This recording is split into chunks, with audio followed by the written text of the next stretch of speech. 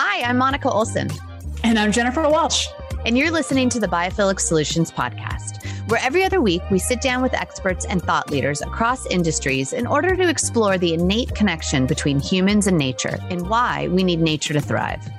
We truly believe that in order to tackle the global environmental problems we're facing, we as humans must reconnect to the natural world and come to a better understanding of how we fit in and how we are so interconnected.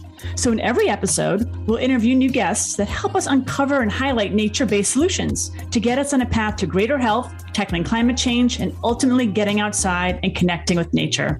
So let's get to today's episode. Hey, everybody. And hi, Monica. Hey, Jennifer. So we're officially into the holiday season, and I don't know about you, but one thing I really love about this time of year is getting cozy and cuddling up with a great book. So with that in mind, we are back with another round of our nature-inspired reads. So Jen and I have both come to the table with a few different picks, and we've got a little bit of everything in the mix, from coffee table books that make great gifts to some more in-depth reads about nature and spirituality. Now, you might recognize a few of these authors if you've been listening for a while, and there are plenty of new names as well. Yes, and I'll just note that all these books are linked in our show notes, and they're super easy to find. Definitely. So, okay, let's get to our list of biophilic and nature-inspired holiday books. Happy holidays! Happy holidays. How is it that it is already December? I cannot believe we're actually recording our book choices for 2023. We're doing it. We're back at it again. I know. And our summer ones were so popular that we wanted to bring this back from last year. And I don't know about you, Jen, but this year I have a couple books that are like books. And then I also was thinking more about gift giving and how they could be like a stocking stuffer or more of a coffee table book. I don't know how you did your choices. That's a great point. One of mine is definitely a coffee table kind of book, which is kind of easy to read, which I'll get to, but I like the way you're thinking. Do you want to start with your first pick? I will. And you know what? I may start with my coffee table book. Oh, okay. I can't wait to see. And we'll put all of these in the show notes for everybody, and we'll do some social so you can see what they look like as well. But the first one is called Wild, The Naturalistic Garden, and it's by Noel Kingsbury with these gorgeous photos in it. So this is a hardback book, tons of photos, and basically this is a publication that got a ton of press. I think it came out in 2022, and it is going to teach you how to make a natural garden, right? And I think wild is sort of a term that we can have a question, Jen, Yes. like it's kind of a loaded term, right? 100%. Because what is wild, right? And when you talk about a garden, all of that is typically pretty planned, right? So you do have an element of interference or design that suggests that it's not wild. But when you see these pictures, they're gorgeous and they're all over the world. I don't know how many, 25, 30 different projects. There's some in the US that are fun. So you could, potentially go visit them. But it's just a kind of like how we should have, I think, our gardens and landscapings look like. We did that wonderful story on Get Rid of Your Lawn. Yes. I think that this goes right into that concept. And so most of these are private gardens all around the world. And it really takes you through the vision, the philosophy, what the garden designer was doing. And then, like I said, insanely beautiful photos. So not only does it look good on your coffee table, it's got a beautiful sort of flown out wildflower meadow. But I think people are going to be really drawn to it because if you want to create something more naturalistic in your garden, this is the way to do it. And Jen, actually, it includes the High Line. Oh, well, it sounds so inspiring, even without mentioning the High Line. But I love that you mentioned the High Line, but that sounds like such an inspiring book just to see the visuals for me. When I see things, I'm like, oh, I can do that. I can make that. So I kind of love that.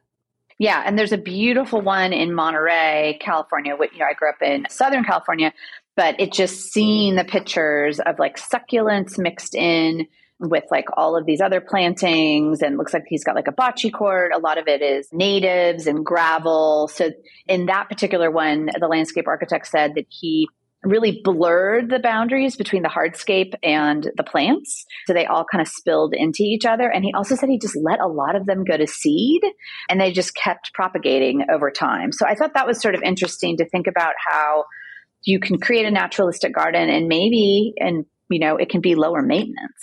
So we're not putting all these inputs like water and chemicals and cutting and mowing into them. So anyway, that's like my first book. And I think you'll absolutely love it, Jen. I don't know if you can see, I'm holding it up for Jen, but it's really beautiful. And we have it on our coffee table. It's sort of been an inspiration for us to redo our side yard, actually, which I'm hoping to get to in the spring. Hurry up, because I'm going to be there in a few months to see it. I know. Well, maybe we can do some planning together. I'll be there to help if you need a little, I might not be much of a green thumb, but I would definitely love to help with your garden. You'll be a strategist. Perfect. I'll be the strategist for sure. Okay. So that's my first pick, which I think is a phenomenal gift for yourself or for somebody else. I love that. So my first pick is also in the same vein of a great gift and also kind of a coffee table, which is Design a Healthy Home by Oliver Heath. So Oliver's been a guest on the show and he's just so delightful. But this book is so chock full of information, just like his website is so full of information, but it gives you these tips. Like I think there are 100 ways to plan a biophilic home or biophilic space. And it's so colorful and it's just beautifully done. Like how we perceive color. How do we think about light? How do we think about sound, water? Like there's a whole chapter on water. There's a chapter on green. There's a chapter on water features, warmth. Like there's just so much to it. You're like, oh, I didn't think about that. Or I didn't really know, but the colors are beautiful. It's very thoughtfully well done. And the having biophilic acoustics. So it's really cool. There's so many different elements to this, but it's very easy to kind of read. And again, very colorful, colored texture pattern and what biophilic design is, and a foreword by Oliver. It's around 200 pages, but again, very, very simple, really beautiful. And you can kind of take from it in so many different ways to put into your home or maybe your office or your school or things to think about where you work. So I love this. Design a Healthy Home by Oliver Heath, 100 ways to transform your space for physical and mental well-being. So that's my pick number one. Love it. So I'll continue on in sort of the gift giving. And so this next one is actually perfect, probably fit into a stocking.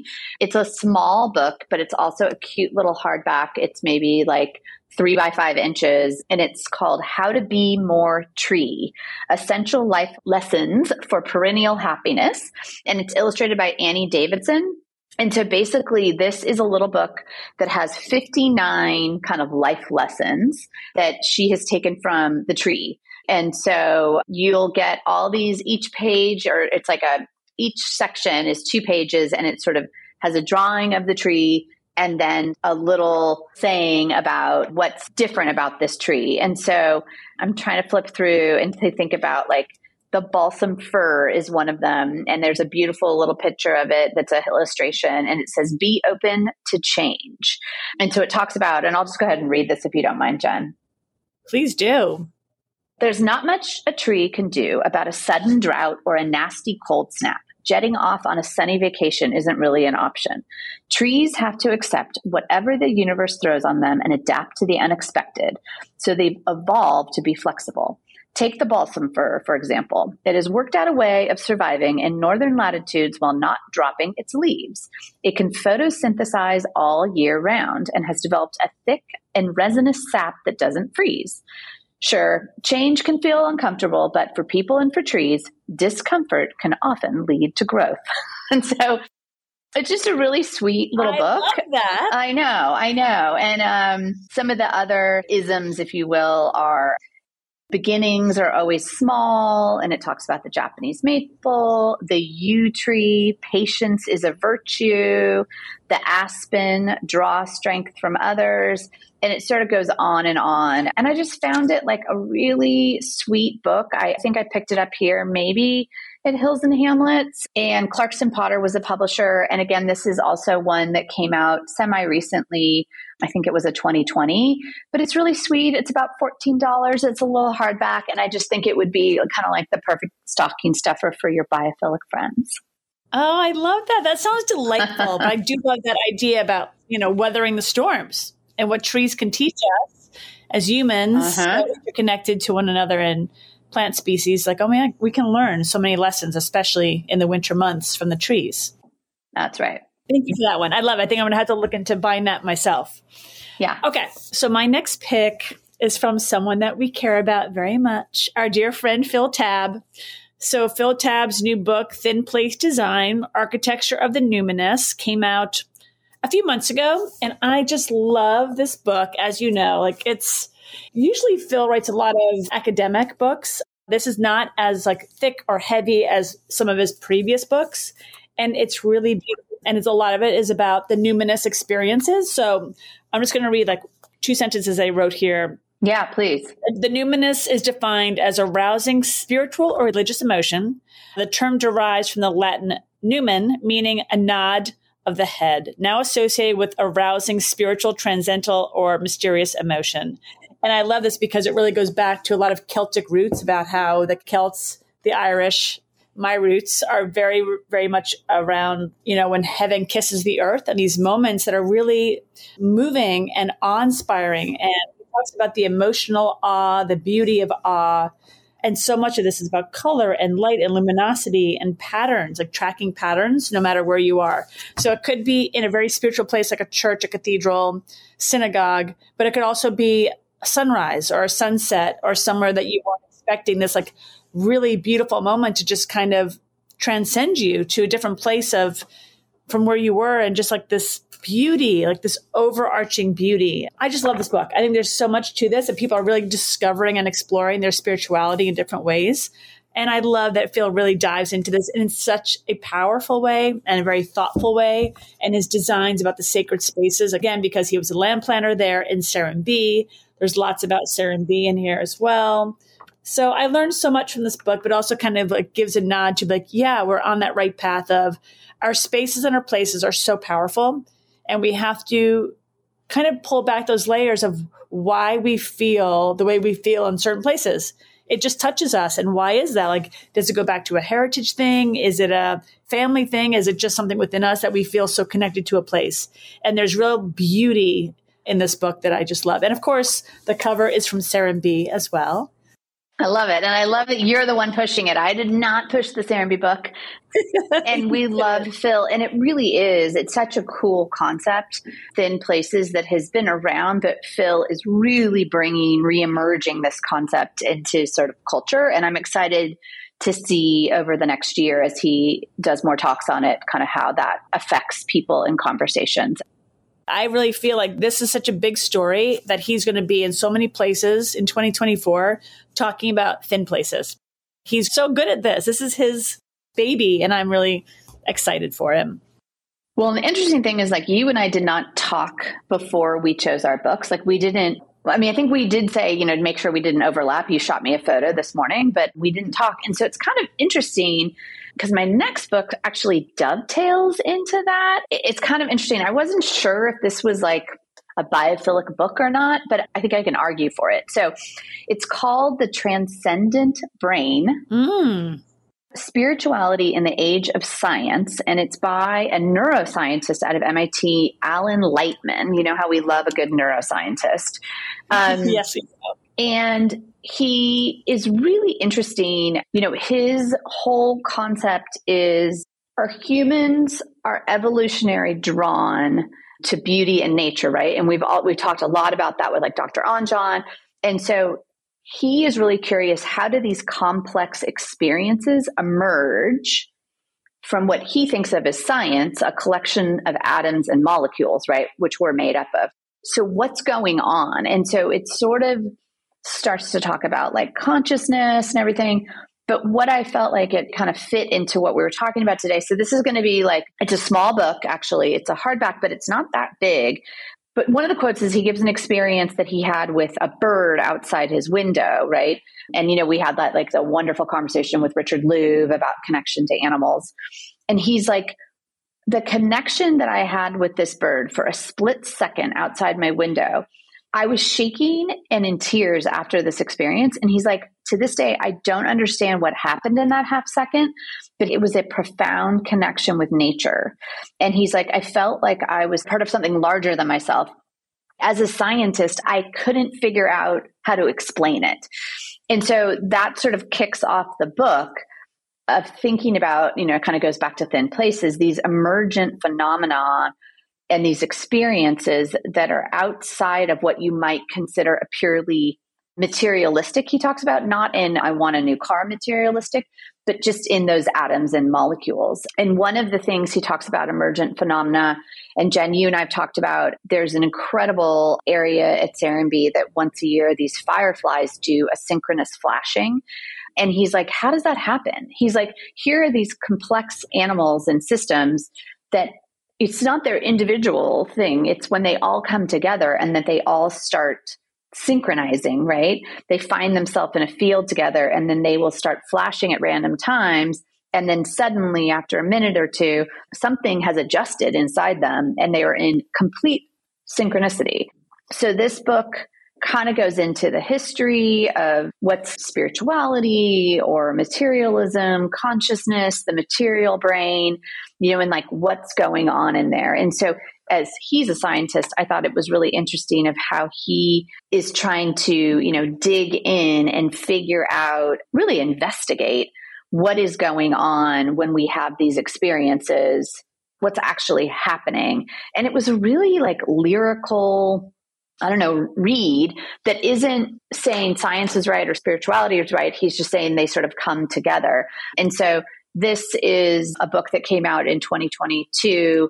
And again, it's just a small book. I'm sure I found it just randomly at some bookstore and it just sort of attracted me. But I think it really ties right into sort of those thin places. Like, why do we have these experiences, these transcendent experiences? Anyway.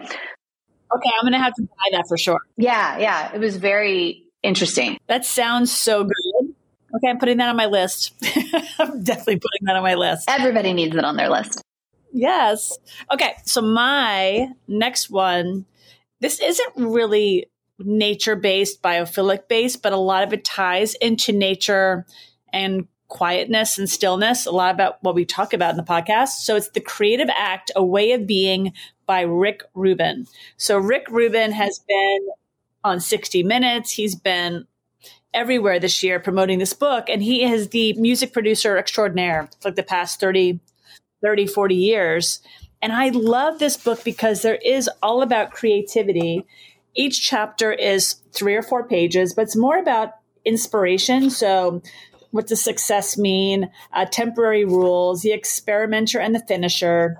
There's just so much beauty and poetry in this, breaking the sameness. So how do we find inspiration outside of our day-to-day lives? And it's all around us. And he said that creativity is a God-given gift. Like, we are all creative, but in our own minds, we shut that down as we get older and not really play into the gifts that we are given as children and as adults. Just be like, oh my God, let us be creative. Let us sing, dance, create food or music or words or businesses or whatever it is that really inspires us. And I love this one part. I'm just going to read it really quickly. It's called, It's Always There. I'm strongly affected by the sun. When it's bright day, I feel energized. When it's gloomy, I'm gloomy. But on those overcast days, it helps me time and time again to tune into the fact that the sun is still there. It's just hidden behind a thick layer of clouds. At noon, the sun is high in the sky, regardless of how light or dark it is outside. In that same way, regardless of how much we're paying attention, the information we seek is out there. If we're aware, we get to tune into it, more of it. And if we're less aware, then we miss it. So I just think there's so much beauty in this book that we can kind of rediscover over and over and over again. If you kind of keep it close by, be like, oh yeah, there's so many nuggets of wisdom. But he goes back time and time again to just spending time in nature and being quiet, being in that solace of how nature's speaking to us, and to listen to the natural rhythms of the world. And I found him actually on the Rich Roll show, I guess earlier this year, and I was just enthralled with his message. I was like, yes, that's the art of being creative is a part of all of us. That's what makes us human, is a creative aspect of all of us. So I love this book. I highly recommend it to everybody. So I think it's a good gift to give this year. I love you brought it up. I have that on my bedside table. I also own it. I've been reading through it because you can kind of almost pick it up and read a chapter at a time. Yes. But I don't know if I might have also heard him on Ritual, but he has his own podcast, which is really interesting because he'll interview all sorts of people, not just musicians, but he will, go deep dive into music with people, which is sort of interesting. He's a fascinating guy. And that book, I think, has been a huge success this year. So that's a great one. Yeah, I love it too. So do we have time for one more, Jen? Yeah, serve it up. I'm ready. Okay, so I have one more, and I don't know, I guess there's like a tree theme here, but this is I would say sort of like another great gift. It's a beautiful book. It's a hardback, but also wonderful just to keep by your bed. You can read a chapter at a time, and it is called The Language of Trees, A Rewilding of Literature and Landscape. I want to say this one was published, I think, in the spring of this year in 2023. It's a little over 300 pages. The author is actually an artist. She had been in the Venice Biennial. She has solo exhibitions at all sorts of museums around the world, from Bronx to Nevada to St. Louis. And her work in general is really investigating the relationship between humans and the natural world. And so one of the things that she created was a tree alphabet. And so just like a typeface, right? A, B, C, D, E, F, G, right? And you have all these different fonts. People make different fonts. She created a tree alphabet and a typeface. So like A is an apple tree, and it's the image of the tree it designates an A, and B is a beech, and C is a cedar. And it sets you up in the beginning of the book. And so for every story that's in the book, she has a piece of art adjacent to it that, if you will, it's translated into the tree alphabet. So it's kind of just a fun cool. Side thing, but it's a combination of art and literature. And so she brought together all of these incredible storytellers, including Elizabeth Colbert, Plato, Robin Wall Kimmerer, Zadie Smith, Radiohead is in here, Robert McFarlane, who we love. So on and on. There's over 50 contributors. And so again, real easy. Some are poems and some are stories, but just wonderful insights into trees and why we need them. She's like wonderful language, beautifully illustrated. It's sort of a call to action a little bit if you look at the introduction, but I just love how she brought all these people together to write about trees. And I'm trying to think here who else is in here that we would know, but you just would be surprised at all of the wonderful writers that were included. They're just wonderful. And it just talks about all different ones. In fact, there was one where a university professor, there was a tree being felled in front of his office, and he went out and asked them for some of the wood, and he cured it, and ended up years later making a stand for his, I think it was a computer or books with it. It talks about E.O. Wilson in here. I don't know. It was just sort of another one of those. I found it at a bookstore. I'm always going into that like nature section, and just beautiful praise for the natural world in, again, beautiful book, kind of has this nice little cover to it, and then over 50 contributors. So it's kind of a wonderful gift, but also would look great on the coffee table. People can pick it up and read one and put it down. I find myself more and more, and I don't know if that's too many screens, but needing a short story or, a moment with a book, having a harder time reading the whole thing at once. But that's another conversation. That's another conversation, but I'm with you. I think there's like little tiny bits of inspiration. If we can pick up a book and read a chapter or read anything for a few minutes every night or every morning, it really helps us set up the day or close out the day in a beautiful way when we start the day or leave the day inspired. I think that's the key. So those are some great books. Thanks for sharing those. Yeah. So we hope you like them, and we hope you, go pick a couple out or go find another book that sort of focuses on biophilia or nature. And again, we'll list these in the show notes. And I think, Jen, we're creating a section on the website where you'll be able to find all of the compilations that we're doing. We'll see if we can get that up before this comes out. If not, we'll get it up before the end of the year. Absolutely. And I love that as well, because we've had so many great guests and so many great books that inspire us that I think we have to share as much as we can out there. So I'm excited we have the list coming. So it's great. Yeah. And support your local bookstore. So 100%. We'll put a link in there for Bookshop, which is amazing local resource, or wander down to your local bookstore, find it and make it yours. Well, Jen, happy holidays. Happy holidays, my beautiful friend. I love spending time with you, even if it is virtual, and I can't wait to see you hopefully soon in the new year. That's right. I'm hoping to get up to New York in the first quarter. Good. All right. Happy holidays. See you soon. Thanks, everybody. Have a great holiday. Thanks so much for listening. And if you're enjoying the podcast, we would love for you to follow us on your favorite podcast app, give us a 5-star rating, and please leave us a review. It really goes such a long way towards helping us reach a wider audience and sharing these amazing interviews and solutions with the world. Absolutely. So thanks so much for following and reviewing the podcast, and we'll be back with another amazing interview in 2 weeks. You're now a part of the Biophilic movement.